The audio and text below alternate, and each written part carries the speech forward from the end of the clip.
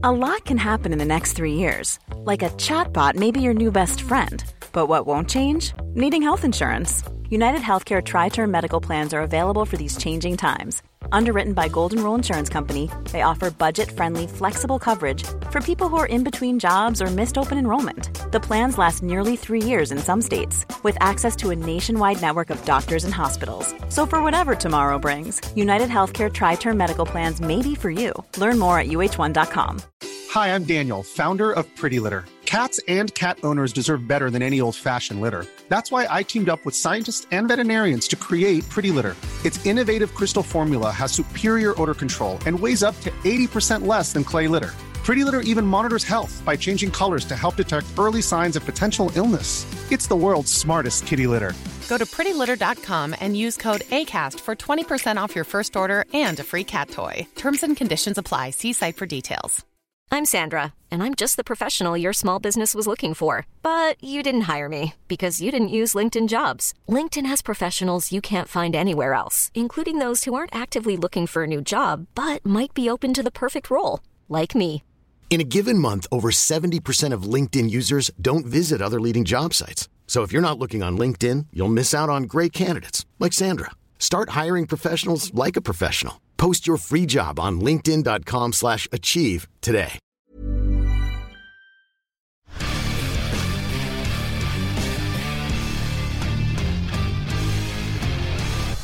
Straffe, eller? Nei, ikke. Aldri i verden. Han full kontroll. Han kaster jo seg, da blir han å ta det med han. Dere blir ikke en straffe på i championship, i hvert fall. Så han hiver seg frem, og du bare følger med? Ja, sonen ut, bare rolig og elegant. Nå har jeg ikke helt kontroll, men du mener det... Ja, jeg vet ikke helt det. Nei. Jeg synes jeg ser magen til Ivar Fure her, jeg. Ja, han datt nå i hvert fall, men jeg kan ikke tro at det der er noe straffespark. Ok. altså Markus, det her var jo samtalen med Jonas i Eurosport, og du er jo en person som opptrer veldig sånn positiv og korrekt i media, veldig få kontroverser rundt deg i spaltene, men i helga, da ble det jagget diskusjon rundt Markus Henriksen. Ja, jeg har jo fått beskjed om at jeg må være litt tøffere da, vet du, så tror jeg med første forsøk jeg fikk. Nei, jeg tror alle som har skjønner jo at det er litt ironi i det svaret der. På bildene så hang jeg ganske greit på han, men jeg skal være ærlig at i kampen så følte jeg faktisk ikke at det var straffespark. Nei. Men når jeg så når han viste meg på video, så kunne har ikke jeg det har ikke vært feil om det har blitt dømt. Det er såpass ærlig skal jeg være. Du hører, altså, for oss som har pratet med deg noen gang før, så hører vi jo at du på en måte er busted når du sier jeg ble ikke dømt til championship, nei. Jeg måtte jo prøve å finne alt jeg kunne for at det skulle være folk skulle tro det da.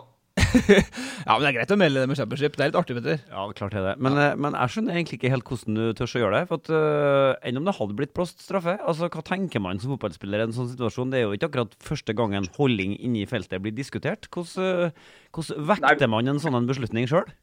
Nei, først sånn som jeg følte i kampen var i hvert fall at akkurat når er jo at man prøver å stille seg ganske tett i starten for å ha kontroll på mannen sin. Og så begynner han å springe, og da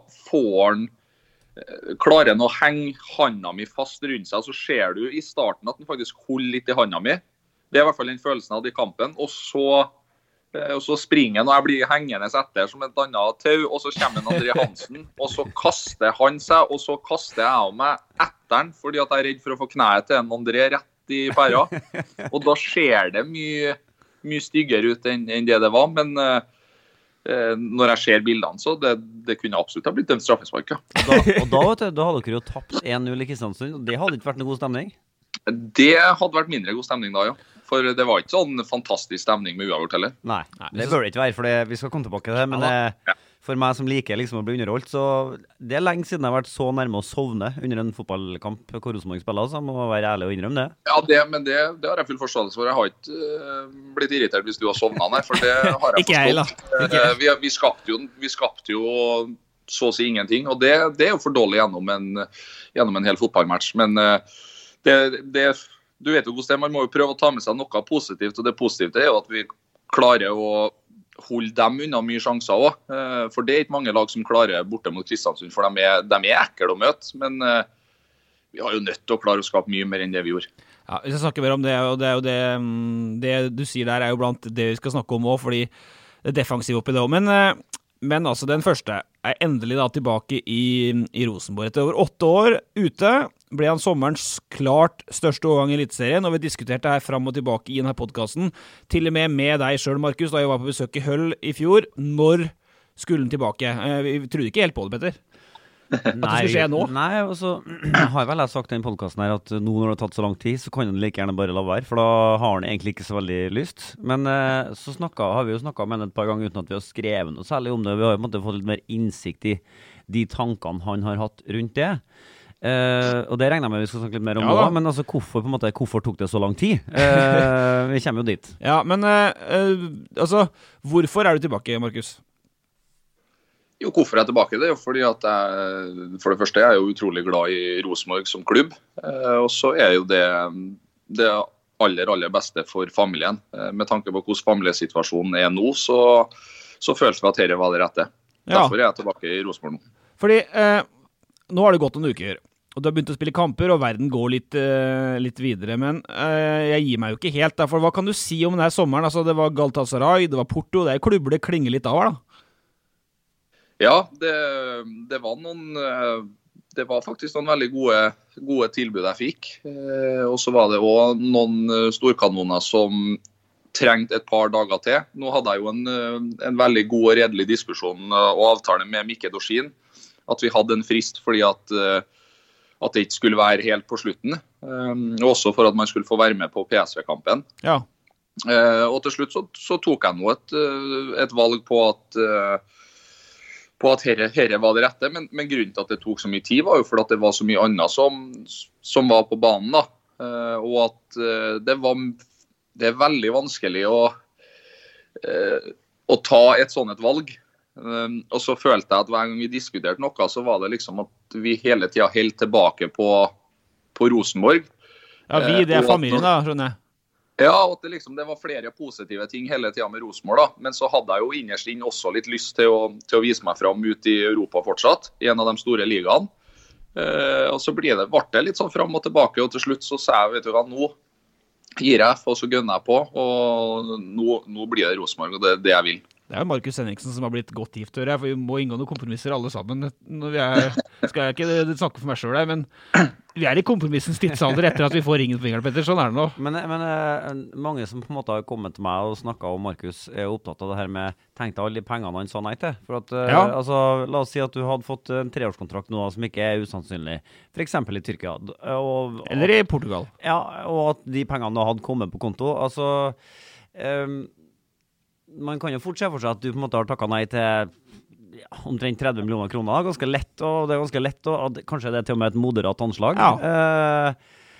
Og at det på en måte kunne vært noe å sikre av hele familien din sin fremtid, men kanskje har du allerede gjort det? Du har jo vært mange år i utlandet, jeg vet ikke.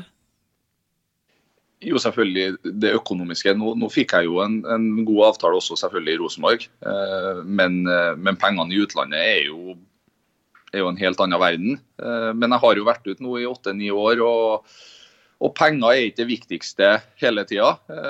Vi har hus, vi har bil, og vi har det bra. Så det var ikke sånn at jeg hadde nødt til å flytte bare på grunn av det. Men jeg tror jo at jeg er jo en familiemann med stor F, da. Det er ikke noe tvil om. Og det er dem jeg setter høyest. Og at hvis de ikke har vært helt happy med situasjonen, så er det tøft å gå til en ny plass og være der i 3-4 år hvis de ikke er happy. Da vil det også gå utover meg. Og vi føler jo når ungene blir større nå, og nå allerede går de på aktiviteter her i Trondheim, og ting og livet er jo enklere. Så det var jo selvfølgelig vanskelig, det er ingen tvil om, men jeg tror at det er ikke så mange andre som har kanskje valgt det samme, nei, men jeg er veldig trygg på at det valget jeg har gjort er rett for oss. Ja, for du har 3 gutter, sant? Har 2 gutter og ei pie. Ja, 2 gutter og gutter. Det var dårlig research av meg, Petter. Ja, men vi har jo møtt ham på Lerkendal, så du har tenkt deg om, så du sa på det. Og de sånn... Jeg lover det går fort I svingen. Det skal spilles fotball I familien Henriksen, forstår jeg. Altså, det jo ikke usannsynlig at det dukker opp en ny en om, hva skal vi si, 12-15 år, for at... Et her lite press da på neste generasjon. Nei, men når de med fatteren på jobb, har jeg jo sett dem på Lerkendal, det skal spilles fotball da, så det mye ball I familien fortsatt. Ja, det det. Det mye ball. Jeg håper jo at han Mellomsen ekstremt ivrig, og han har ball overalt hvor han fer. Jeg prøver jo litt sånn med han Elsen, for han har arvet farta, og det jeg ikke fikk da, har han arvet av mor, så jeg ser store muligheter for den, men jeg kan pushe den I alt for tidlig alder, det kan ikke. Ser du som blodtrener på siden av noen år på Trond Rehel? Ja, vi får se om noen år så kan dere se meg på Rosenborgbanen stå og skrike, det skal ikke se bort. Så har du jo jente også, så det kan jo bli Rosenborg-kvinner også, sant? Du har jo på alle flater her. Ja, det muligheter at vi dekker alle plater. Men siste før vi går litt videre, det jo å gå på, for du var jo så tydelig på da du signerte at du ville ikke snakke klubber, men du har jo nevnt Galatasaray og Porto, og det var flere I de store ligaene, det var I England igjen nå, skjønte vi, Markus, men du skrev jo en ganske lang kontrakt med Rosenborg, betyr det at du ferdig med utlandet? Ever catch yourself eating the same flavorless dinner 3 days in a row? Dreaming of something better? Well, HelloFresh is your guilt-free dream come true, baby. It's me, Keke Palmer. Let's wake up those taste buds with hot, juicy pecan-crusted chicken or garlic butter shrimp scampi. Hello Fresh. Stop dreaming of all the delicious possibilities and dig in at HelloFresh.com. Let's get this dinner party started. I'm Sandra, and I'm just the professional your small business was looking for. But you didn't hire me because you didn't use LinkedIn Jobs. LinkedIn has professionals you can't find anywhere else, including those who aren't actively looking for a new job, but might be open to the perfect role, like me. In a given month, over 70% of LinkedIn users don't visit other leading job sites. So if you're not looking on LinkedIn, you'll miss out on great candidates, like Sandra. Start hiring professionals like a professional. Post your free job on linkedin.com/achieve today. Hey there, it's Michelle Norris. I'm host of a podcast called Your Mama's Kitchen. When I travel, I'm usually looking for a way to find a taste of home when I'm not at home. And one of the things I love to do when I am at home is entertain. And Airbnb allows me to do that. When I was in California recently, I rented a house that had a great kitchen. And when we were sitting around the table, we were all thinking, we're in someone else's house. Someone could be in all of our homes as well. If you have a home, but you're not always at home, you have an Airbnb. Your home might be worth more than you think. Find out how much at airbnb.com/host. Ja, det skal noe, det som jeg har sagt før, og man skal jo aldri si aldri I fotball, men det skal ganske mye til for at det noe som skjer, og det vil jeg si. Ja, for det var en av de tingene som jeg etter hvert skjønt med deg, som gjorde at jeg ble noe mindre svart-hvitt på en måte I tankegangen min, at derfor tok det så lang tid, fordi at når du da til slutt bestemte deg for å komme hjem til Rosenborg, så var det å komme hjem til Rosenborg, ikke bare innom en slipptur og så ut igjen, så jeg skjønner at det på en måte det som grunntanken, og så sier du alt kan skje I fotball, selvsagt, men altså, får du 100 millioner for å spille for Fenerbahçe I 2,5 år, så ja, så kan det bli verre på en måte, ja. Men da jo ungene og familien etablert I Trondheim. Ja, det sier jo seg selv. Men for meg var det aldri aktuelt å bare skrive på 1 år eller 2 år, bare sånn kjapt og godt. Nå har jeg lyst til å være med på å bygge opp noe stort. Og det som pirrer meg litt ekstra jo at det har jo vært litt resultat og omdømme og mye. Det har vært mye styr de siste årene I Rosenborg da. Og det jo litt sånn sårende for folk som veldig glad I Rosenborg. Og jeg har jo hatt mye prat med Åge, og måten han ønsker å bygge et lag, et storlag igjen, det noe som pirrer meg skikkelig, og det har jeg veldig trua på. I år handler det jo om å vinne de kampene, sånn at vi tar andreplassen. Og så er jeg utrolig sugen og spent på hvordan det blir frem mot neste sesong. Pirrer I pungfestet der altså, til Markus Henriksen. Den andre, du går litt videre, den andre, det da meg, jeg var I Kristiansund, og da kommer du jo da, for at du forskutterte jo da selv, Markus, du var dønn ærlig. Vi har jo sett ganske mye Rosenborg siste 15-20 år blir det vel. Jeg kan ikke huske sist at Rosenborg, jeg satt jo på tribunen her, holdt på å frøse av meg alt da, men jeg kan ikke huske sist Rosenborg ikke hadde ett skudd på mål. Hareide sa jo rett ut, det her var bare tull offensivt, han skrøt av det defensive, men det var hans oppsummering. Så hører det med at det mye kjøtt på KBK, og det var iskaldt, ja, men ikke ett skudd på mål. Og da skrev du gørr på Twitter. Ja, det var på en måte det beste jeg kunne komme på. Ja. For det jo det som beskriver essensen av den kampen. Og så jeg vet ikke, med en jeg tenkte litt på i etterkant at hvorfor det liksom så lite først rundt at Rosenborg spiller en så dårlig fotballkamp egentlig. Det kanskje handler om at Åge nettopp har tatt over, og at generelt så opinionen og folk litt sånn interessert å gi en litt tid. Det ville vært litt meningsløst å liksom tatt frem store økser med en gang. Det går ikke. Men isolert sett så var det en fryktelig slett fotballkamp på Rosenborg. Ja, men da snur litt på det. Jeg var der i fjor, og da var det ikke så kaldt da. Da var det 2-2, og da var Rosenborg det var periodevis, det var helt kalabalik baki der. Nå var det i hvert fall, for Kristiansund skapte jo ingenting på dere. Nei, det er jo det vi har snakket om, og de spillerne som har spilt det oppgjøret her ganske mange ganger også, det jo det eneste positive vi tar med oss at de har aldri følt at vi har hatt så god kontroll da, defensivt. For vanligvis så har det jo, du vet jo hvordan fotball og hvis det to lag som slipper seg fullstendig fri og går med plenty med folk, så blir det som oftest mye sjanser og også mye mål. Og det var jo to lag som absolutt ikke gjorde det i den kampen her, men det jo ikke noe unnskyldning på at uansett, vi Rosenborg, og Rosenborg skal skape sjanser i hver eneste kamp. Og sånn det bare. Men jeg ser allerede ganske mange som stusser over at det ser ut som om Rosenborg under Åge Hareide tar litt sånn uvant stor hensyn til motstanderen. De da på jordet, eller stemmer det? Er det med, du kjenner jo, du vet jo hvordan Rosenborg normalt sett agerer mot en motstander. Er det nå litt mer oppmerksomhet rundt hvem man møter? Det vanskelig å si, nå har jo ikke jeg vært der så lenge da, men selvfølgelig i dagens fotball så tar man jo hensyn til motstanderlag mer enn hva man kanskje gjorde for 5-10 år siden, det tror jeg absolutt.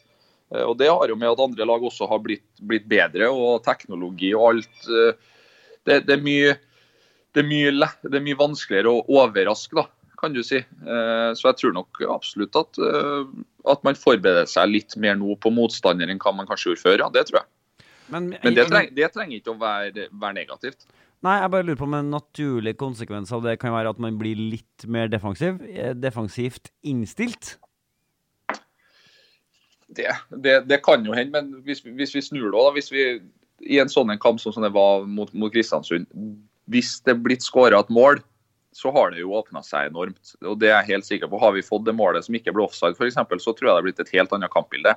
Nå ble det jo sånn ta og føle på gjennom hele kampen, og så det var jo ikke en pen kamp, men det kommer nye kamper, og da må vi jo på hesten igjen og klare å skape mer enn det vi gjorde, for å si det sånn. Bare spør om en ting til. Ja, for nå er det intro. Og det her innfalls... Nå har du gått 16 minutter av podcasten, jeg er fortsatt på introen, nå må det skje noe. Ja, og her litt etter innfallsmetoden, for okay. Det er jo ikke så lenge siden det er en stund siden jeg og Ole var besøkt deg i England, og i forbindelse med det besøket så var vi og så på en kamp, og da satt vi ganske høyt opp på tribunen og tenkte at det her er ikke all verden. Altså, hverken av nivå eller underholdningsverdi eller noen ting, egentlig. Nivå var ok, men underholdningsverdien var ikke så bra. Det var 2-1 til Høll, da.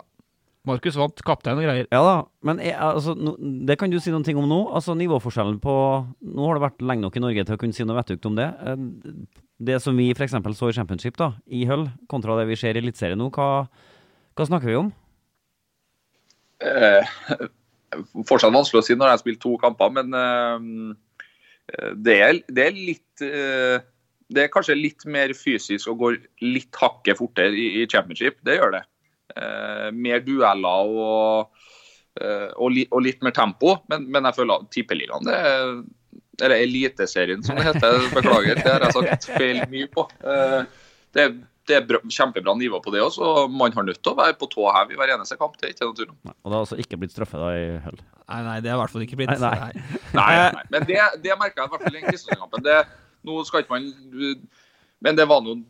Dommeren var noe med på å ordne en skikkelig blæsefest, og det var jo stopp i spillet hele tiden, og det ødela jeg litt kampbildet, og det må jeg si, det var jo bare en blæst og en datt, så var det jo frispark. Ja, og det er det ikke Championship. Ja, skjer ikke, nei. Det kan jeg si, det skjer ikke. Ok, den tredje, vi må ta det, Petter, kjapt, og det er jo da du. Er det noe du da skal bruke resten av tida på å spørre Markus om han er jeger eller fisker, eller må plukke sopp, eller om han ser på fugler, eller om du har skutt elg, sant? Vi orker ikke å snakke mer om det. Nei. 2 år. Men jeg vet at han er flink til å ta med ungene sine ut i skogen og på tur og sånn, og det synes jeg er kult, for det er en fin start. Så det, men jeg har ikke sett så mye bilder av med børse, så det orker ikke jeg spørre om, for det tror jeg kanskje ikke du gjør så ofte, men du er flink til å være ut. Jeg har ikke børse, jeg er dårlig med, men å fisk, det er jeg bra på. Ja. Hva er du best på? Sjøfiske eller innlandsfiske? Innlands liker jeg. Det er artigere å få innlands. Men så lenge man får fisk, det er det viktigste. Etter min mening, det er kjedelig å stå fisk i 8 timer uten å få et napp. Ja, det har ikke jeg tålmodighet til. Men det kuleste jeg ser er også at man har med ungene sine på tur, og det er Markus kjempeflink til. Sannsynligvis enda litt flinkere enn meg, så det er bra. Og antageligvis litt flikkere enn meg også, eller? Det tar jeg for gitt. Du går jo bare bort til huskestativet. Det er ikke tur, Ole. Samme lekemarken hele tiden, ja. Det er artig det, altså. Det skal handle mye om Markus. Vi har jo vokst fra det Sheep-boys-tida, så vi skal ikke snakke mye om det. Men jeg kan gi deg en liten rose. Du sa ikke det selv, ubeskjedent nok, så du er jo fersk kretsmester. Nei, ikke kretsmester, seriemester. Seriemester, ja. Men det er mer så små. Jenter. Det er prestasjonsbasert, ikke resultatbasert. Ja, men si det da. Nei, jenter 13. Ja. Gratulerer. Vi snakker ikke mer om det. Men det er klart det er artig for jentene det, men det er viktigere med prestasjon. Nå snakker jeg korrekt, NFF-skolen. Prestasjon foran resultat. Ja, altså, jeg mener at det er relevant å nevne, for det er jo helt åpenbart et ansettelseskrav på SalMar Akademiet at de skal ha tapt for Ole Sagbakken som fotballtrener. For det har de gjort begge to, de nye hovedtrenerne der. Alle tre, faktisk. Alle tre, ja. Ja. Markus har tapt for Sagbakken han nå, men det var Rosenborg 3 gamle dager. Så det... Ja, det er mange her, det husker ikke jeg. Det husker jeg var en stående spiss, ikke så mange bakrom. Tro meg, det husker jeg. Men vi snakker litt med Markus om livet som tenåring og som utlandet. Vi har fått en del spørsmål fra lytterne. Mitt favorittema er jo da egentreninga til Markus med farsan. Han var jo til og med hovedtrener i Rosenborg i sommer, og den drev med egentrening fortsatt, og det er nivå på tilbakemeldingene der som det minner jo meg om min egen tid, da. Men der jeg var i grøten, så er det jo herlig at det er nivå sånn på en landslagsspiller og en hovedtrener i Rosenborg, at det er knallharde tilbakemeldinger. Men vi må snakke om Rosenborg, fordi vi snakket litt om Kristiansundskampen, så det er vi egentlig litt tømt oss på, men hvordan vil du oppsummere de første ukene dine under Åge Hareide, Markus? For det sier jo så liksom at her er det en fyr som er veldig sånn, ikke autoritet, men har en veldig sånn sier Erik Hamren kanskje er med størst aura i den garderoben, og Nils Arne har sagt at det blir litt stille når han kommer inn, og at det er en sånn respekt bare i bånd. Hva kan du si om det du opplevde, Åge, så langt? Jo, Åge er jo en kjempedyktig trener, og med den CV-en og det han har opplevd, så får man jo respekt av det, og jeg synes han har tatt garderoben veldig, veldig bra, og han er klok, og alle lytter når Åge prater, og det mener jeg det er jo sånn det skal være når det er en trener, for det er trenerne som er sjefene. Men du har jo pratet, som du sier, mye med Åge før du signerte for Rosenborg, og så hadde dere en skikkelig prat etterpå, blant annet om hvordan du skulle brukes på banen. Hva kan du si om de samtalene? Jo, at de var lærerike, og de var motiverende. De samtalene var jo viktige for at jeg til slutt falt på det valget jeg gjorde. Og måten jeg skal spille på varierer jo veldig fra kamp til kamp. Nå har jeg jo startet i den litt mer kontrollerende sittende rollen. Og så har jeg jo egenskaper der jeg kan være med og gå litt lenger fram. Så det er jo sånn som helt sikkert vil bli variert litt ut ifra motstander og hva Åge føler han trenger i dem og de kampene. Men kan du si noe om innholdet i de samtalene? Så du sier at Åge vil bygge et Rosenborg for fremtiden som trigget deg, ikke bare på kort sikt, men på lengre sikt. Altså, var han sånn at han ringte deg annenhver dag en stund der, rett før du signerte, eller? Nei, Åge jo ikke, men jeg hadde jo, Dorsin var jo litt mellommann, det er jo ikke noe tvil om, så jeg hadde mye anrop med en Mikke. Det er ikke noe tvil om, så han har gjort en god jobb, må jeg si. Men nei, det handler jo om at han ønsker å få Rosenborg til å bli det store flaggskipet som det en gang var i norsk fotball, og ønsker at vi skal spille ut i Europa og vinne det vi kan vinne i den hjemlige ligaen. Og så snakket vi om forsvarsspillet, som den blokka foran Holmar og Tore. Holmar må vi ha med i podcast, Petter, forresten. Hvordan er engelsken din for tida? Den ok. Ja, Markus sin Jeg skjønner mye norsk, heldigvis, da. For det fint med Holmar. Det går an å snakke norsk da, og så svarer han engelsk tilbake. For øvrig, med utmerket engelsk. Holmar sin engelsk, den bra. Bedre enn din? Nei. men det forsvarsspillet ser ut som Hareide har begynt å få kontroll på. Det var bra mot PSV, og bortsett fra noen få sånne, så det nivået på det forsvarsspillet bra, men hvordan vil du at Rosenborg ser ut i angrep? Du, Markus, vi litt nysgjerrig på det. Du kommer med en viss pondus og autoritet inn i en gruppe selv. Jeg ønsker jo at det er jo som du sier, vi har jo fått et veldig godt forsvarsspill på plass nå, de siste par kampene. Og da er det viktig at vi ikke glemmer hvordan vi angriper også. For vi ønsker jo å ha et såpass godt forsvarsspill der vi vinner ballen i gunstige posisjoner, og det skal være en trigger. Jeg mener det skal være en trigger når vi vinner ballen i midten, at da skal det fyke folk fremover. For det er foran vi skårer mål, og da må vinger sette fart fremover, indreløpere må være med opp, og backa komme høyt. Det er jo sånn jeg ønsker og vil at et Rosenborg skal se ut. Men vil du da ligge som en av to sentral i 4-2-3-1, eller vil du ligge som alenesentral i 4-3-3? Har det noen ting å si? Det er jo litt, hvis man ligger som en av to, så varierer man jo kanskje litt mer med å gå fremover. Når du er den dypesten, så er jo hovedansvaret ditt er jo balanse. Men der også er det jo i noen kamper, ikke sant? Hvis en av indreløperne er langt ned og vinner ballen, så har man jo muligheten til å få seg fram. Men det sier jo seg selv, hvis begge indreløperne er bort, så kan ikke man som sekser plutselig dra hele aksen helt ut av det blå, for da gjør du det vanskelig for dem som står igjen bak. Men Petter, vi har jo diskutert litt, hvis Siljan og Markus begge to ligger djupt i 4-2-3-1, og begge to vil ha veldig mye ball, for de er gode spillere og vil ha ballen hele tiden, blir ikke langt til mål. Jo, og så er det jo i mine ekstreme offensive ressurser som kastes bort da. Altså det er jo, jeg tenker jo at i utgangspunktet så er midtbanen til Rosenborg nå den suverent beste, og da tenker jeg på spillerne som utgjør det ledet. Men det kjennes litt ut som man på en måte ikke har funnet svaret, altså der det klikker helt ut. Er det så jævlig smart at Doff spiller kant? Er det smartest at Markus Henriksen er en dype? Burde ikke han vært lenger opp i banen og vært med og skapt offensive muligheter for Rosenborg? Så jeg synes, det er liksom der jeg går og det der jeg tenker at nøkkelen til at dere virkelig skal komme på skinnene ligger også, Markus, at man finner på en måte det som funker optimalt, og det som de har prøvd på de 2 siste kampene, ser ikke sånn ut for meg, men jeg er jo junior på fotballteori og sånn i forhold til dere, men det er liksom der jeg går og venter på at dere skal bli dritbra da, for å si det sånn, for dere, altså navnene, kabalen er jo helt overlegen. Ja, man vinner jo ikke bare på navn, vet du. Det er viktig at prestasjonene snakker for navnene nå, men det sier jo, ting tar jo tid, og så er det jo viktig å huske på at det er ganske lenge siden jeg har vært hjemme i Rosenborg, og jeg har jo blitt en litt mer voksen midtbanespiller. Før var jeg jo indreløper 10-er, det var jo det jeg spilte, da var det jo kun offensivt, da kunne jeg nesten ikke forsvare. Mens jeg har jo de siste årene har jeg jo spilt mer som en av to da, sittende, og da har jeg jo hatt et mye større ansvar defensivt enn det jeg tror kanskje trøndere er vant med å kjenne meg igjen som da.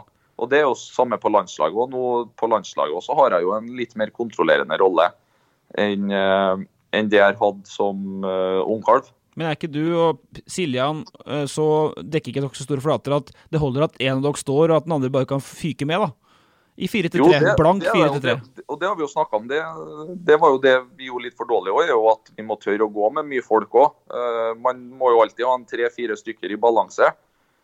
Men da har du jo 6 andre spillere som egentlig kan kjøre seg fremover, og det skal jo være nok det til å skape sjanser og gjøre mål. Ja. Så får vi jo spørsmål fra lyttere både på nivå i Eliteserien. Det har du jo svart på med Svein, og så din egen rolle, om du er 10 inneløper eller 6, for vi diskuterte jo veldig mye da Markus kom, Petter, om, som du sier, Gøran Sørloth var tydelig på at Markus han bør ligge sentralt, mens andre har sagt at han bør ligge høyere, for at du skåret jo mellom deg og Siljan, den interne skåringsduellen er jo du ganske suveren på i din Rosenborg-tid i hvert fall. Ja, jeg har jo alltid hatt litt sånn, hva skal man si, nese for mål da. Jeg har jo vært før i hvert fall flink til å bevege meg på siste tredjedel og vite hvor ballen detter ned og klare å skyte den i mål. Så litt sånn målform det har jeg, men jeg jeg spiller der jeg får beskjed om å spille, og gjør mitt beste i den rollen.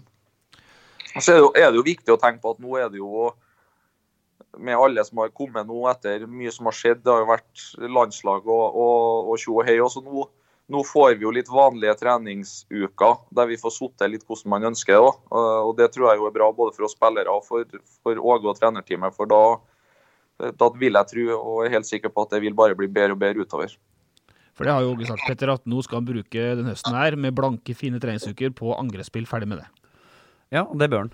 Jeg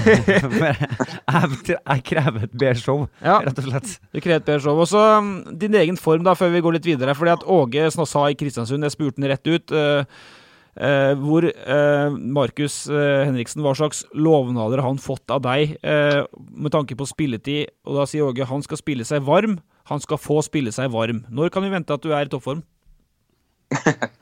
Nei, jeg håper nå snart det.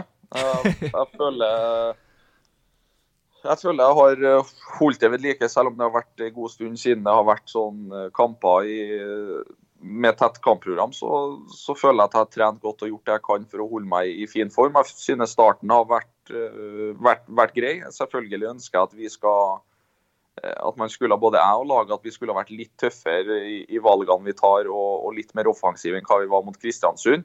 Men jeg tror det som er viktig for min del og for folk rundt også, er jo at man ikke henger seg opp hele tiden i mål og skudd og alt det der, for det er ikke, når jeg spiller sekser, jeg kan ikke være sekser og hjelpe til å ha veldig mye defensivt, og pluss skåre 2-3 mål i hver kamp for en sånn spiller er ikke jeg.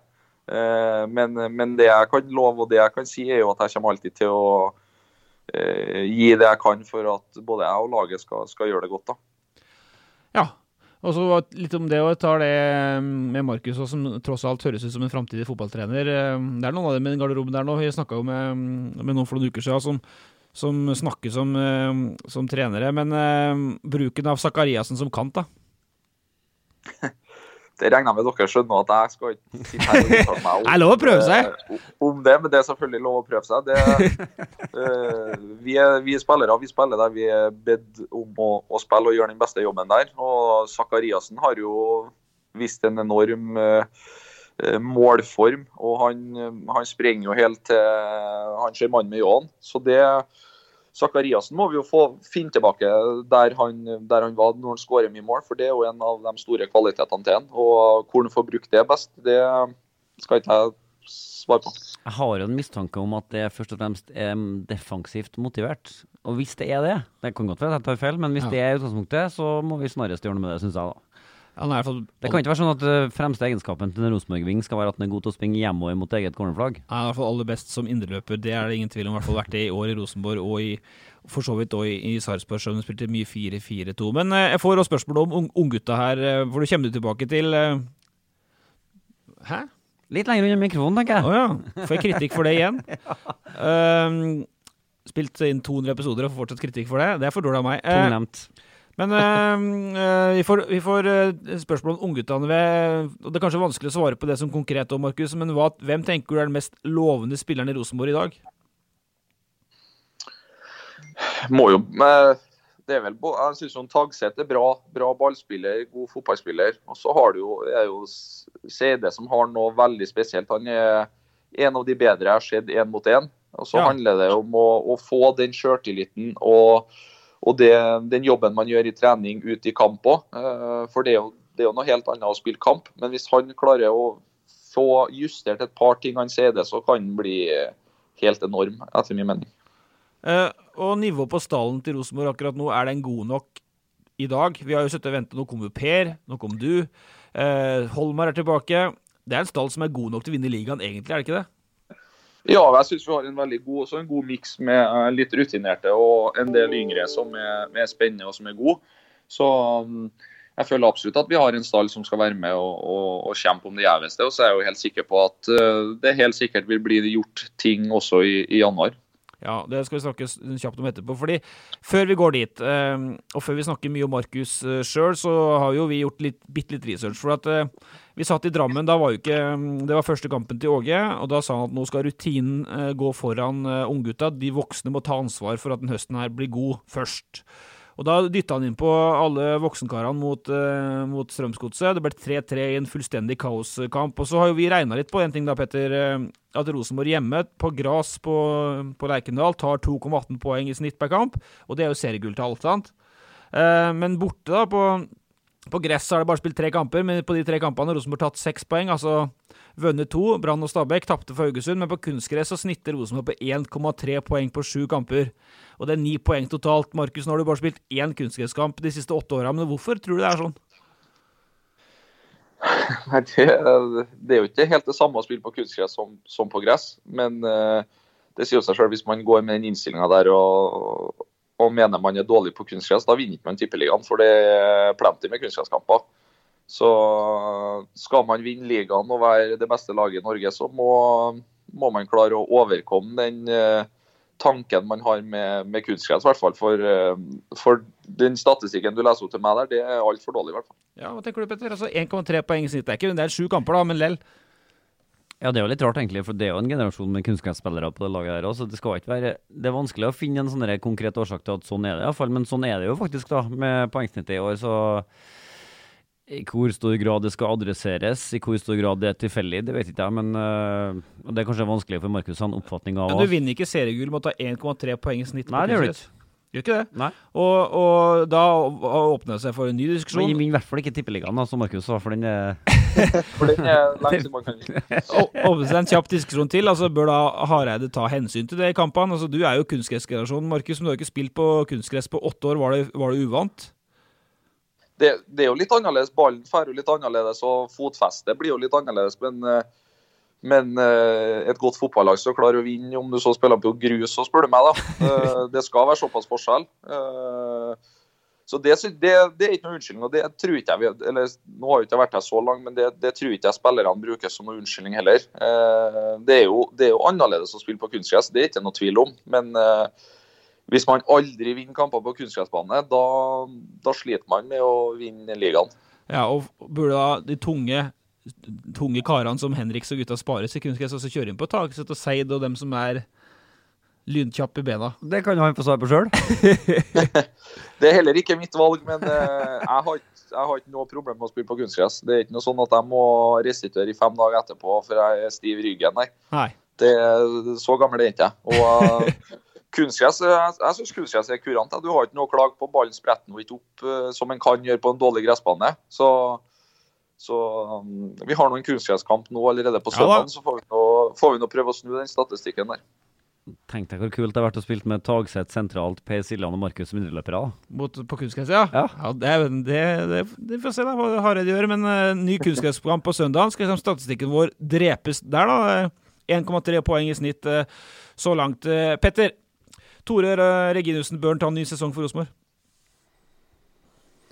Ja. Det var lang pause. Men hvorfor sånn lang kunstpause på det? For at innimellom når jeg ser Tore ligge ned etter å ha fått enda en i høvet, så tenker jeg noen gang at det kan hende at man skal gi seg mens leken er god og han er på topp. Men alt det andre i meg sier jo at selvsagt bør han fortsette. Ja. Så det svaret jeg ender opp med ja. Men det er jo litt det Hareide sier, og sånn mellom linjene, at en toppmotivert Tore Reginussen skal selvfølgelig få en ny kontrakt. Men er han ikke det, så er det ikke sikkert at Rosenborg is the place to be lenger.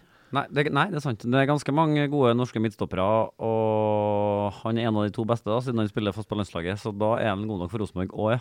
Tenker du, Markus? Det er slå inn åpne dører her, merker jeg, men... Jo, det er jeg jo helt enig med dere. Hvis den er motivert og kroppen er klar for et år til, så sier vi aldri nei til at Tore er her et år til, nei.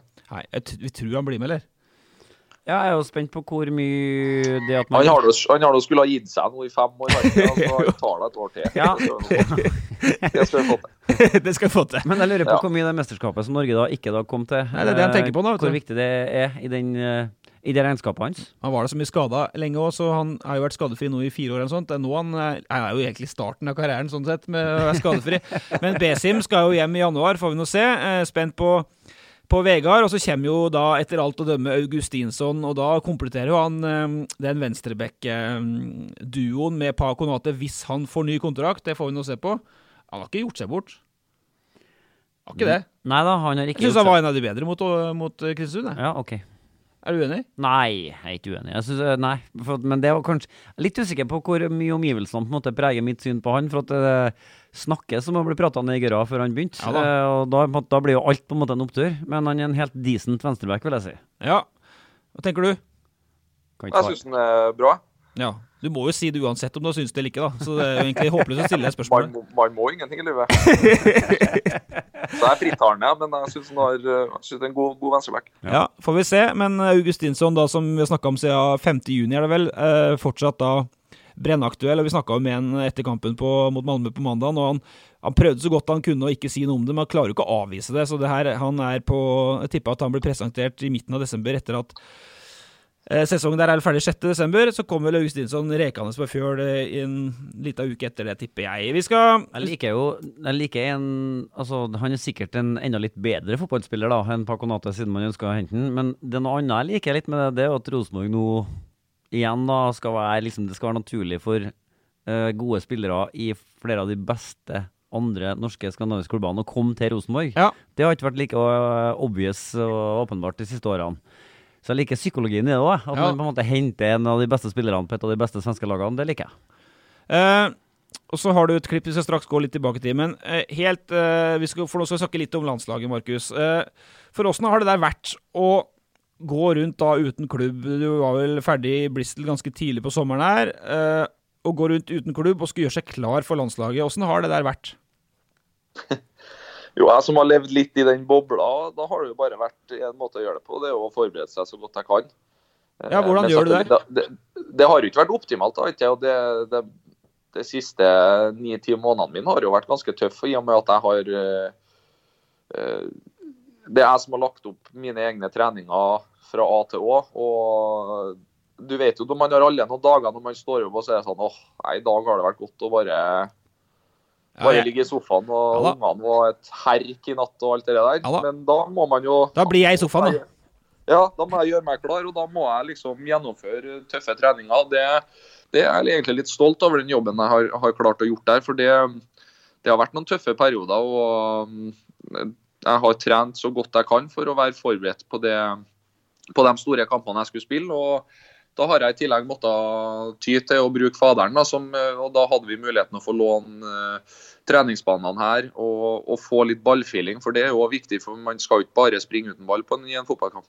Men hvordan kan du ta oss litt gjennom da? La oss si for jeg skal spørre om høltida til slutt, men la oss si fra du kom tilbake fra Bristol, så vet du at det er et uttak. Først var det Østerrike, Nord-Irland, og så kom det et uttak med Serbia-kampen, som var den store greia, for det har det også vært for deg med tanke på den EM-drømmen, noe som da brast. Men hvordan har en sånn typisk treningsuke sett ut for deg? Nei, det har nå vært trening, så jeg vil jo si 5 til 6 dager i uka der jeg har trent. Enten om det har vært intervallen i gymmen hjemme her med forskjellige styrkeøvelser til å holde på Rosenborgbanen og springe mer sånn fotballrelaterte øvelser der jeg får de hurtige bevegelsene. For det er jo viktig at man gjør ting som er relativt likt fotballen, og hvis ikke blir man jo pottestiv og klarer ikke å holde i det lange løpet. Og så er det viktig å avslutte. Det gjorde jeg alltid. Jeg trente knallhardt først, og når det var en uke, 10 dager til landskampene, så var det litt mer fotball, og for å få liksom den siste finessen og få den feelingen på ball igjen. Og det føler jeg lyktes veldig med. Og der har jeg jo fått skryt av landslaget på hvordan jeg klarte å opprettholde og holde meg ved like. Og de sa jo siste nå, det var litt typisk i og med at jeg fikk den smellen mot Odd rett før Serbia-kampen. Da sa de faen, det er bedre at du er klubbløs, egentlig. Nei, men fordi at du har drevet på Rosenborgbanen, der du var liten guttepjokk, så har du vært tilbake der nå, og så drevet balløvelser og sånt? Ja, helt på litt med balløvelser der, og helt på litt med noen repeterte sprinter, og litt mer sånn fotballrelatert. Og så har jeg jo kjørt det meste av tungtrening, har jeg hatt på tredemølle og sykkel hjemme her. Ja, ned i kjelleren, ja. Ned i kjelleren, altså det investerte jeg, og det er jo kanskje en av de beste investeringene jeg hadde, det er jo at jeg kjørte en full gym i garasjen. Ja, i garasjen. Men de treningene med Trond, da, for at han var jo hovedtrener i Rosenborg, og du skulle fyre deg opp til en landslagsuttak. Ta oss litt gjennom det. Hvordan var det, da? Jo, det var gode treninger.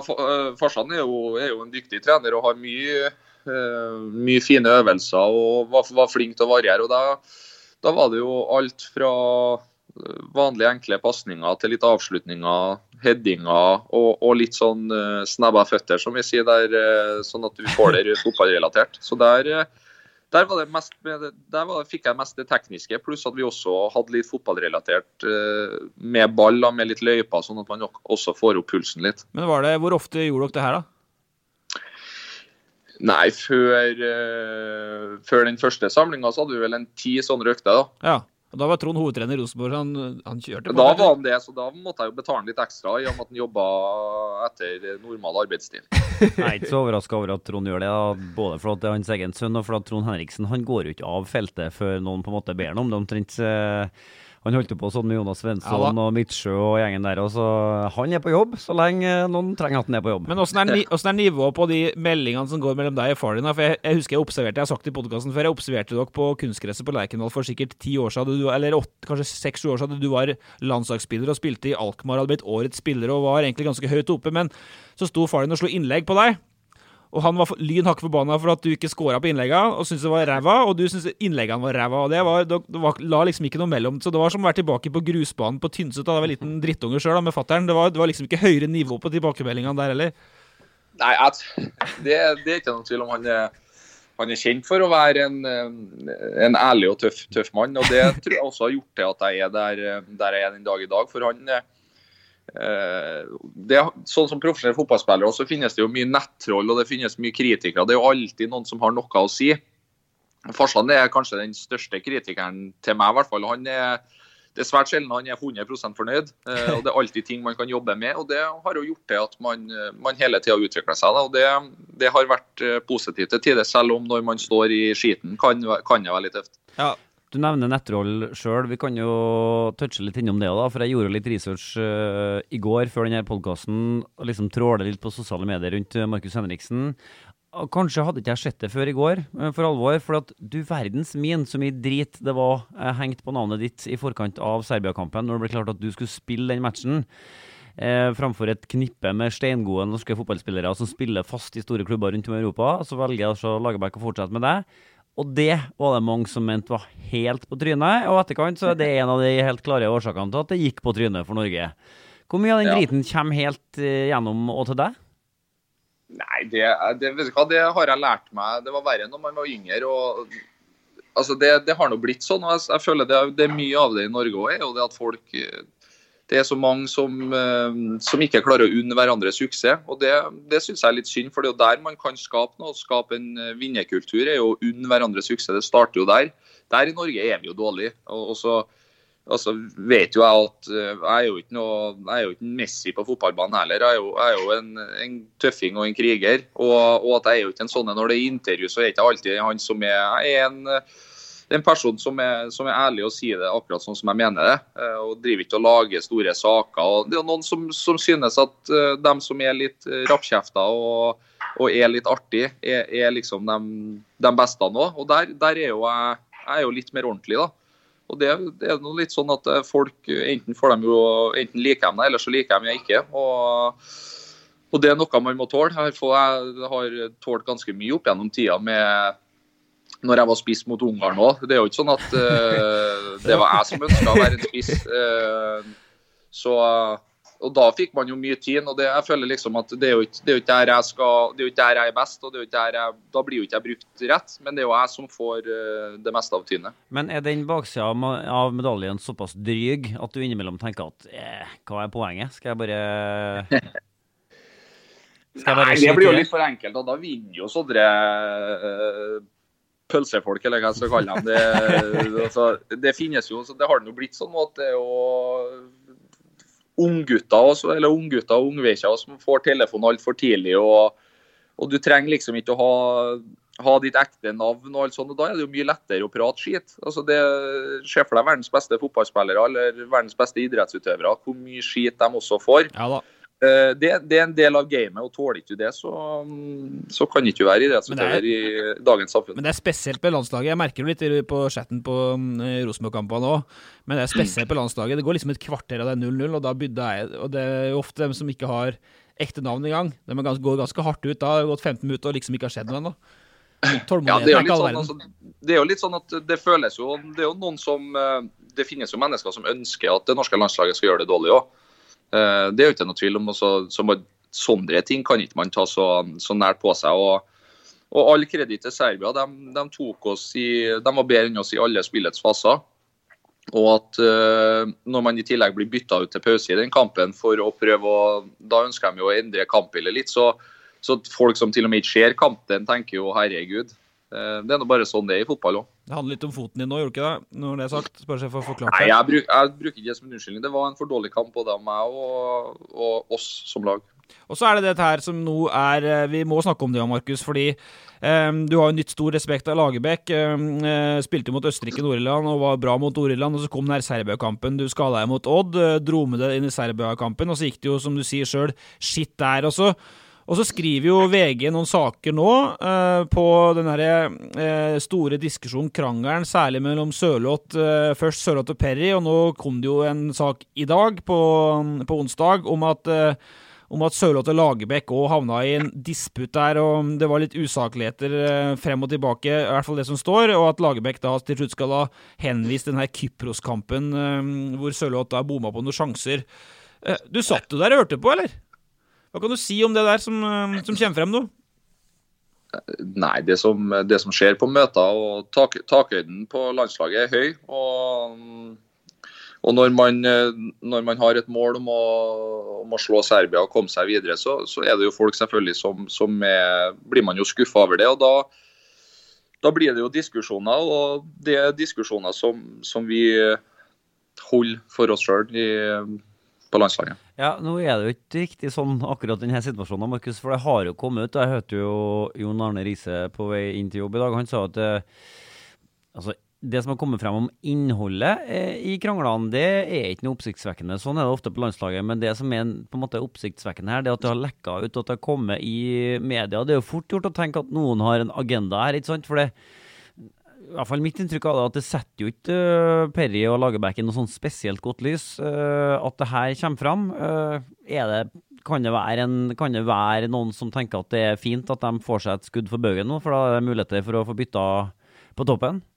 Det vet ikke jeg, men det har jo vært litt sånn diskusjoner om sånne ting før, og er jo det at det laget som skal starte kampen alltid lekkes ut også, lenge før kamp, så det er noen som må se seg skikkelig i speilet, ja, for det er jo en muldvarp som er en annen plass da, i og med at det kommer ut litt av hvert når det ikke skal komme ut. Så det må man ta tak i, for jeg føler at noe som skjer på det innerste rommet, det skal bli på det innerste rommet, og det er trist at noe har lekket ut, og så sier seg selv at jeg kan ikke si så mye om det, men at stemningen var jo selvfølgelig ikke bra når vi er jo steinskuffa og mener at vi gjør en alt for dårlig kamp. Men det har jo ikke bare med trenerne, det har jo vi spillerne også. Men om du ikke kan si noe konkret om denne situasjonen, så kan du jo si noe om hvor vanlig sånne situasjoner er i fotballen. Du kommer jo selv fra en ganske sånn kaotisk avslutning på karrieren din i Hull, hvor du går fra å være kaptein i en sesong til å ikke ha en egen plass i garderoben omtrent når du kommer tilbake fra ferie. Hva er det mest, det er jo ufarlig å snakke om. Hva har du opplevd i en garderobe som er borte i stør og vegger, liksom? Ja, jeg har opplevd mye rart i en garderobe til nesten slåssing, og det er ikke noe tvil om. Man har jo temperament, og har ikke man temperament, så kan man nesten ikke være idrettsutøver, for man må ha litt vinnervilje, og man må tørre å si fra litt. Men jeg føler at akkurat i den situasjonen her, så burde jo ting ha blitt håndtert bedre og blitt holdt da i de 4 veggene. Ja, men er problemet at verden nå vet om det, eller er problemet at det faktisk smeller så høyt som det gjør på innsida av veggen? Hva er det egentlige problemet? Nei, jeg vet jo ikke om dette her har skjedd, eller den diskusjonen, eller om det er bare en sak i media, det vet jo ikke jeg noe om. Men teoretisk sett så er det jo aldri bra hvis ting man ikke ønsker skal komme ut, kommer ut. Det er det jo. Men så er det jo også viktig å si at det er alltid viktig å ha diskusjoner, og det blir det jo spesielt når ting ikke går den rette veien. Da. Hvis man har resultater som ikke går som man ønsker, så så det lettere at det blir ting som blir tatt opp. For man liksom på en flyende sky og alt går i fryd og gammen, så holder man mer tyst. Ja, så hvis jeg forstår deg riktig nå, så mener du egentlig at gitt at det her stemmer da, så ikke det i seg selv så ille. Det verste at som du sier, det en muldvarp her. Altså det som på en måte gifta for miljøet. Ja, jeg synes ikke noe om det. Altså, vi jo med ledelsen og spillerne, vi jo et lag, og da må vi jo klare å, hvis det dukker opp diskusjoner, og om de opphetet i ny og ned, så forventer jeg at man egentlig holder det mellom oss, ja. Ja, jeg jo som grøttreder da, så vi jo i Norge, og jeg tenker at det kan være interessant å høre hva du har å si om det vi skal gå videre, altså, men fordi at du har vært i England, du har vært i Nederland, og i Norge så jo en helt annen, ikke helt annen, men i hvert fall en slags, vi jo et fellesskap, både trenere og spillere i et sosialdemokrati som Norge, sånn det jo i Norge, mens det kanskje ikke like enkelt å gjøre det der når det en helt sånn annen type manager-spilleforhold som i England, Markus. Jeg vet ikke hva du kan si om det. Det har vært med mange diskusjoner her, som på de andre og tredje divisjon, både som trener og spiller, som lokalavisene selvsagt ikke bryr seg om, da, men det gått ganske høy takhøyde, da, og det går ganske hardt for seg, men jeg føler at det kanskje større åpning for å gjøre det i et sosialdemokrati som i Norge enn for eksempel i England. Jeg vet ikke, hvis du klikker på manageren i England, da det vel rett ut av huet og ræva. Jeg vet ikke hvordan dette Ja, det tror jeg. Det spørs jo hva man gjør selvfølgelig, men det jo viktig at man viser respekt også, for det jo manageren jo sjefen. Og uansett hva som har skjedd, så må det jo sjefen som bestemmer. Og så det jo måten man tar opp ting på, men selvfølgelig hvis man fryktelig ufin med en manager så vil du merke det, ja, det tror jeg. Var det som skjedde i Hull, eller? Nei, jeg har ikke noe imot manageren der. Den Hull-situasjonen utrolig rar, for der handlet det jo litt mer om hva eieren tenkte. Ja, der tror jeg han fikk rett og slett beskjed om at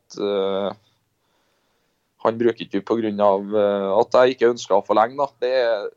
Den story, det ganske utrolig det der, for at nå, det var jo 2 vinduer, nå begynner å bli en stund siden, men det var 2 vinduer at de ønsket å selge, de sa en pris, får vi det, så selger vi. Ja. Så kom det første vinduet, så kom det inn prisen. Ja, Bordeaux var det snakk om. Ja, det var snakk om det. Ja. Og da plutselig så hadde vi heng på opprykk, på en av playoff-plassene, og da var det uaktuelt, og da hadde de lovet at kommer det dere der, så får du dra. Ja. Og det kom jo mer enn det også, men det gikk nå ikke igjennom, og da sa jeg noe til meg selv, jeg skal nå stå på og gjøre jobben, og så tar vi det derfra. For da var det fortsatt kaptein, sant? Dette var den vinteren. Da var jeg kaptein, da var en Adkins, det en kjempemanager, og han forstod situasjonen. Og så jobbet han jo videre, og så kom det nå en ny manager. Vi klarte jo ikke playoff-plassen. Kom det en ny manager, og det kom igjen et bud. Det første han gjorde på treningsleiren var å høre litt hva mine tanker var. Der jeg sa da at jeg kunne ha tenkt meg å prøve noe nytt. Og så ble nå ikke det budet godkjent heller, og rett før siste dagen av overgangsvinduet så kommer de med en ny tilbud Hull til meg. Ja. Som jeg takker nei til, og etter det så fikk ikke jeg spille. Ja, var det som Petter sier at du egentlig ikke hadde plass i garderoben lenger? Altså, du var jo vi skrev at du var i fryseboksen og i kylene, men hvordan var det der i praksis? Nei, de prøvde å være tøff med meg, og de ønsket jo, det var jo selv om ikke de sa det, så var det jo ganske tydelig litt sånn trussel, enten signerer du her, eller så skal vi gjøre det vanskelig for deg. Ja. Og det ble jo vanskelig, det var jo ingen tvil om. Det var jo i starten så trente ikke jeg med laget, var det rett med fysisk trener og holdt på med han, og det ble et par uker med det. Nå snakker vi august-september i fjor, sant? Så folk tar tidssiden, ja. Noe sånn, og da sa jeg nå, ja, hvis de ønsker å gjøre det, så vær så god. Og så var det jo et par økter jeg fikk være med på, da var eneste min jobb da å vise at her går det ikke glipp av noe. Ja. Og det følte jeg så til de grader at jeg fikk gjøre også. Men så følte jeg at for manageren Grant McCann har jeg ingenting imot. Vi hadde en åpen dialog hele veien, men Jeg tror nok det var litt vanskelig for han også, for han tror ikke han hadde noe all verdens til valg, nei. Så det var en slags stallordre som Grant McCann fikk av eierne i klubben, er det du sier? Ja, det vil jeg tørre å påstå, ja. Ja. Vi gjør oss ferdig med dressemangen, Petter, for så havner du jo i Bristol City på et utlån. For at jeg får spørsmål, for jeg husker ikke hvilken lytter det var, men du fikk et veldig konkret spørsmål rundt der som lurte veldig på det, liksom fra Premier League til kaptein, til Kyland og til Bristol City. Hva var det som skjedde der? Rosenborg var jo på deg i vinter og sånt, i januar. Ja, det var flere som var på. Da tenkte jeg at et utlån nå er veldig bra, og da kan jeg bestemme fullt og helt når jeg er ferdig der. Og så var det jo viktig for meg å spille fotball med tanke på, også på landslag. Og Bristol ønsket meg veldig, så da tenkte jeg her er bra. Fikk jeg jo fire kamper fra start der, og så plutselig så kom korona. Ja. Og da var det får vi noe hjem når ligaen ble stengt av. Jeg husker ikke hvor lenge det var, men da var jeg noe hjem, og så kom jeg tilbake, og da var det vel 8 kamper igjen. Men da gikk helt kontrakten min på å gå ut, og da spurte de om jeg ville forlenge. Ja. Og da var det såpass mye andre ting som var på banen at jeg takket nei til det. Så det var egentlig derfor du ikke fikk spille mer for Bristol, for at du takket nei til å forlenge det med noen måneder? Ja, og da var det klart at jeg ikke kom til av de 8 siste kampene som var igjen, så var det vel kanskje 3-4 jeg kunne spille med den kontrakten jeg hadde. Men der var jeg ærlig helt tydelig, og det var ikke noe... Det var god stemning det også, for jeg sa jeg forklart hvordan det var, og det respekterte dem. At hvis man hadde andre ting og bla bla bla, så i og med at det var så uvisst fremtid med fotball nå under korona, så hadde de full forståelse for det, så der var ikke noe ondt blod i hele tatt. Nei, og da dro du hjem, og vi så jo Markus i gata i Trondheim hele tiden, Petter. Ja, vi så deg ofte og mye. Og for å hang litt på Lerkendal også. Ja da. Men da... Hvorfor trente ikke du mer med Rosenborg-laget? Hva er det? Hva er greia med det, at du ikke kan være med og trene med dem? Nei, jeg kan jo, men det er jo litt sånn... Når jeg er klubbløs i tillegg, det er jo med forsikring, det er jo mye rart man må ta hensyn til, og i tillegg jeg valgte jo først å ha en måned av der man koblet helt av, og i og med at det hadde jo vært et fryktelig hektisk år. Og så i tillegg når jeg fikk tilbud av Rosenborg, så var det litt sånn at da følte jeg at før jeg bestemmer meg, så ønsker ikke jeg å gi noe om det er falske forhåpninger, eller at det vil jo bli litt styr. Og da ønsker jeg å egentlig holde meg litt under radaren på den måten. Derfor valgte jeg da, og at jeg følte at de treningene jeg fikk på egen hånd var bra. Jeg så deg jo på en trening på feltet der, og vi snakket jo om det etterkant, Ole, at Markus Henriksen var på feltet, og der gikk det, det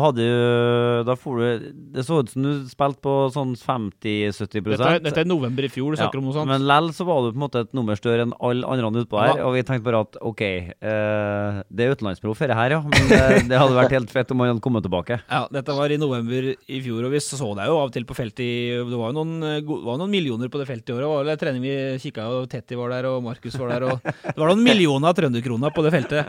Men har jeg ett landslagsspørsmål som på en måte ble hengende? Kan jeg ta det? Ja, kom igjen. Altså, for nå er det, du sier at du kan ikke si noe om det, men allikevel, altså, mannen som nå står midt oppi det, kleska opp på forsiden av VG, det er en god RBK-venn og kompis av deg, Alexander Charlotte. Det å stå midt oppi noe sånt, nå han er på en måte personifiseringen av en, jeg vet ikke om den er konstruert eller ikke da, men på en måte en konflikt da, en strid med landslagstreneren. Hva tenker du om situasjonen han er akkurat nå?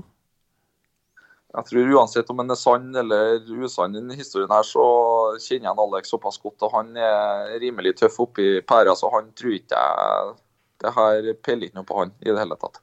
Han gikk jo i konflikt med Emre i Tyrkia også, så Alex er ikke redd for å ta i... Nei, Alex er tøffing, han er en ordentlig kar, så jeg vet ikke om han tror at det er sant, eller kan gjøre det, vet ikke jeg. Nei, og så er det noe... Men jeg synes det er spesielt det sitatet fra...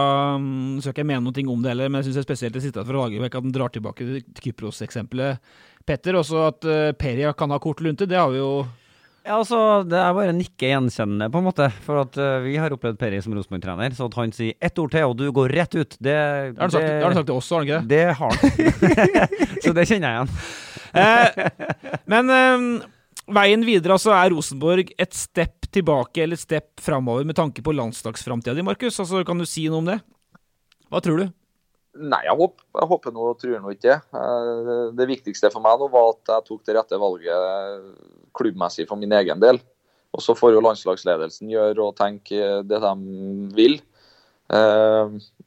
At det viktigste jeg tror nå at hvis man klarer å prestere gode kamper i Rosenborg, og i tillegg hvis man tenker neste sesong da, at om man får til Europa og sånn, så det jo absolutt på nivå til å være med på landslaget. Men som sagt, det blir opp til dem om de ønsker å ha meg med eller ikke. Og Markus, for den som ikke har tenkt seg, altså han har gått litt under radaren, selv vil han jo det i sommer, men han har jo 58 landskamper, så det ikke bare Lagerbäck som har gitt Markus Henriksen mye tillit på landslaget, og da, Petter, det da vi skrur tida tilbake, ta og hør på det her. Ja, jeg må innrømme at jeg ble sjokkert jeg også, men det jo utrolig artig da, synes jeg, så ja, jeg glad jeg. Nå har det skjedd ekstremt masse denne sesongen her. Hvor langt foran skjema ligger du i forhold til alt du hadde tenkt du skulle gjøre i karrieren din, egentlig? Nei, det vanskelig å svare på, men som sagt så har det jo gått over all forventninger. Jeg hadde jo ikke forventet at jeg skulle få start og spille så mye som jeg har gjort, så sesongen for min del har jo vært glimrende, så det artig her. Har du hørt noe fra Drillo enda? Har du noen gang pratet med han egentlig? Nei, jeg har aldri snakket med en Drillo. Jeg har jo snakket med Ola By Riise litt, men ikke noe mer enn det. Så ja, det kom som et stort sjokk på meg. Jeg har ikke snakket med en Drillo, jeg. Her hadde ikke jeg sikkert ikke. Det her var vel starten med landslagskarrieren din. Du skulle egentlig, var det G18 EM, og så ble det A-landslaget i stedet, var det sånn? Nå husker jeg helt hva det egentlig skulle være, men jeg husker jeg fikk debuten borte mot Kroatia, ja. Ja, Luka Modric og gutta på andre siden der, så jeg kikket på lagoppstillingen til Kroatia. Det var ikke noe sånn miniputtlag du møtte i debuten. Nei, det husker jeg, det var tøft. Da fikk jeg, her det et par hakk opp. Da tror jeg ble byttet av til pause også. Så det var artig, men det var tøft. Ja, fordi det var liksom, for å ta oss litt tilbake da, før vi ruller av. Det var Line Odekalv da, vår gamle kollega som intervjuet Markus her, bare så vi introduserer det. Klart det, og det et av de faktisk en av ganske få videoinnslag vi gjorde med Markus før han dro fra Rosenborg i 2012 til Alkmaar, men du 18 år på det klippet, og for dem som lurer litt på Markus Henriksen, det året han fylte 18, spilte han nesten 50 kamper for Rosenborg. Det ikke hverdagskost også. Hvordan var det der? Du debuterte mot Gjøvik i mai 2009, da var du 16. Kom inn da med Rade Pritcha og Helland for øvrig i den kampen. Det begynner å bli noen år siden. Men så gikk det lite år, og så var du dønn fast på det laget som ikke tappte den eneste kamp under Erik Hamren. Ja, det var jo overraskende at det gikk, eller jeg husker jo når jeg først slo igjennom, så følte jeg jo at alt jeg tok og alt jeg gjorde ble til gull nesten, og det en fantastisk feeling å ha som fotballspiller, at det går din vei, og den harde jobben du har gjort, og den drømmen og målene du hadde, går liksom i oppfyllelse, så det året har jeg bare gode minner med, og så husker jeg jo det laget og den troppen og stallen vi hadde var jo helt enorm. Vi hadde så mye klassespillere overalt at ja, da følte vi oss uovervinnelige, og det jo den feelingen vi ønsker, og jeg ønsker å være med på å skape her også. For Rosenborg har jo det potensialet, det det ingen verdens tvil om. Å få oppleve det å spille med fullsatt Lerkendal, der de virkelig i ryggen din, det ingenting som artigere enn det. Men vi har en jobb å gjøre, men jeg håper og tror at vi skal klare det allerede neste år. Det det som er mitt mål i hvert fall. Dere hadde vel den følelsen den gangen som Bodø/Glimt har i år? Altså følelsen av å kunne gå på vannet omtrent? Ja, og det en fantastisk følelse. Det det når du nesten ikke taper fotballkamper, og det tror jeg er viktig, at du må ikke ha noe frykt. Du skal gå her, og du skal hente 3 poeng, og gjøre en god prestasjon, og that's it. Og sånn følte jeg veldig det var. Jeg husker jo, når jeg for til Aset også, jeg visste ikke hvordan det var å tape en fotballkamp nesten. Og det har det jo blitt mindre av når jeg gikk når jeg fikk for eksempel min første sesong i Premier League, der det var tap nesten hver eneste kamp, og det noe annet det altså. Det noe annet, men bare sånn kjapt da, fordi det ryktes jo at for det jo en del unge folk som hører på det her også, så vi snakker litt om spillerutvikling mellom alt det andre i podcastene våre, og du jo et godt eksempel på en som da braka gjennom som 17-18-åring. Det jo ikke så mange som gjør det, Tagelse der, tross alt 20, Seid 19 nå, så det perspektivet. Dem har han ikke spilt i nærheten av de 47 kampene du gjorde det året du fylte 18. Det ryktes at du var en ganske kort midtbanespiller som plutselig vært lang da. Hva var det som skjedde? Altså, hvorfor var du så god? Ja, det var et år, en sommer, der jeg plutselig nesten som jeg hadde tatt en trylledrikk, der jeg vokste veldig mye. Ellers var jeg jo faktisk en liten sånn teknisk midtbanespiller, og da ble jeg plutselig noe helt annet enn det i voksenutgave. Men nei, jeg tror jo at jeg hadde jo selvfølgelig, ble jo født med litt talent, med gode gener, men det meste jeg har fått til, tror jeg er hard jobb. At jeg alltid har gitt det lille ekstra for å bli god, og offret det alt egentlig for å bli fotballspiller. Da. Og det, du må jo være litt tøff i skallen, og så krever det krever jo litt. Og spesielt nå i dagens fotball så handler det jo veldig enda mye mer om kosthold, søvn og alt det som jeg husker når jeg var yngre, og som liksom er så kjedelig. Men det er utrolig hvor viktig, nå skal ikke være sånn supernerd, eller hva jeg skal si, det er ikke sånn, men det er viktig å ta til seg noe av ting som kanskje du ikke har så trua på, eller jeg tror er så viktig når du er ung. Men du får de små prosentene hvis du tar litt sånne ting på alvor. 47 kamper og 14 goller i 10, da var han 18 år, Petter. Kan skåre mål, vet du, men skal ligge baki der da. Sånn det nå. Ja, jeg vet ikke om jeg har sagt det her før, men jeg mener jo å huske det var La Manga, eller om det var vinteren før, Markus, at da var du egentlig ikke på laget, og så plutselig så var du og farsan igjen på feltet og drillet høyreback etter en trening, og så spilte du treningskampene der, og derfra så var du fast på laget. Jeg er usikker på om det var den vinteren før den sesongen Ole snakker om nå. I så fall så var det jo, altså det er jo ikke mulig å ha mer rakettfart inn på et A-lag for Rosenborg enn det du hadde akkurat da. Nei, det gikk veldig fort, det stemmer det. Det var under en Hamren, det. Og så var det, nå husker jeg ikke helt om det var en Lustig som fikk en skade på en trening. Så skulle vi ha en treningskamp litt senere på dagen, og da hadde jeg jo aldri spilt høyreback. Og da måtte jeg jo drilles, og da husker jeg var stennervøs for det offside-linja. Men så gikk det veldig bra, og etter det så har jeg nå egentlig ikke skjedd meg tilbake. Og da fikk jeg tilliten og mange muligheter av en Hamren, og de føler at jeg tok vare på, og da, etter det så har det nå bare gått oppover. Det er litt kult å tenke på at jeg sto på sidelinja den gangen på La Manga og så på at Markus ble drillet av farsan. Jeg husker til og med hvordan bane det var. Det var en av de nedpå der, nedom hovedbanen der. Og da har du ikke vært lenge i det stemmer. Ja, det stemmer. Det dere må tenke på. Ja. Jeg var der, jeg også. Jeg liker både, du har spilt fotball lenge. Så, ja, jeg har det. Ja, det er litt annen lønnstrid enn oss da, dessverre. Men vi er straks rundt, Markus. Ja, for jeg må rekke trening. Ja, du skal rekke trening, men 2 spørsmål til slutt fra lyttere. Det ene er, du har egentlig svart på det, men personlig mål for 2021, det handler om å gjenreise Rosenborg her. Ja, det ta gullet og inn i Europa.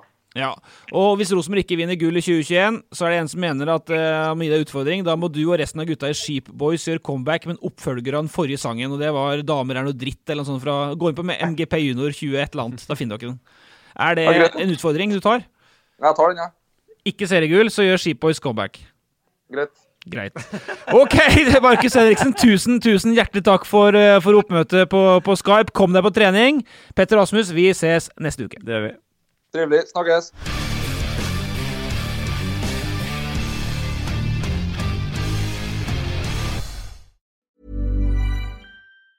Ever catch yourself eating the same flavorless dinner 3 days in a row? Dreaming of something better? Well, HelloFresh is your guilt-free dream come true, baby. It's me, Keke Palmer.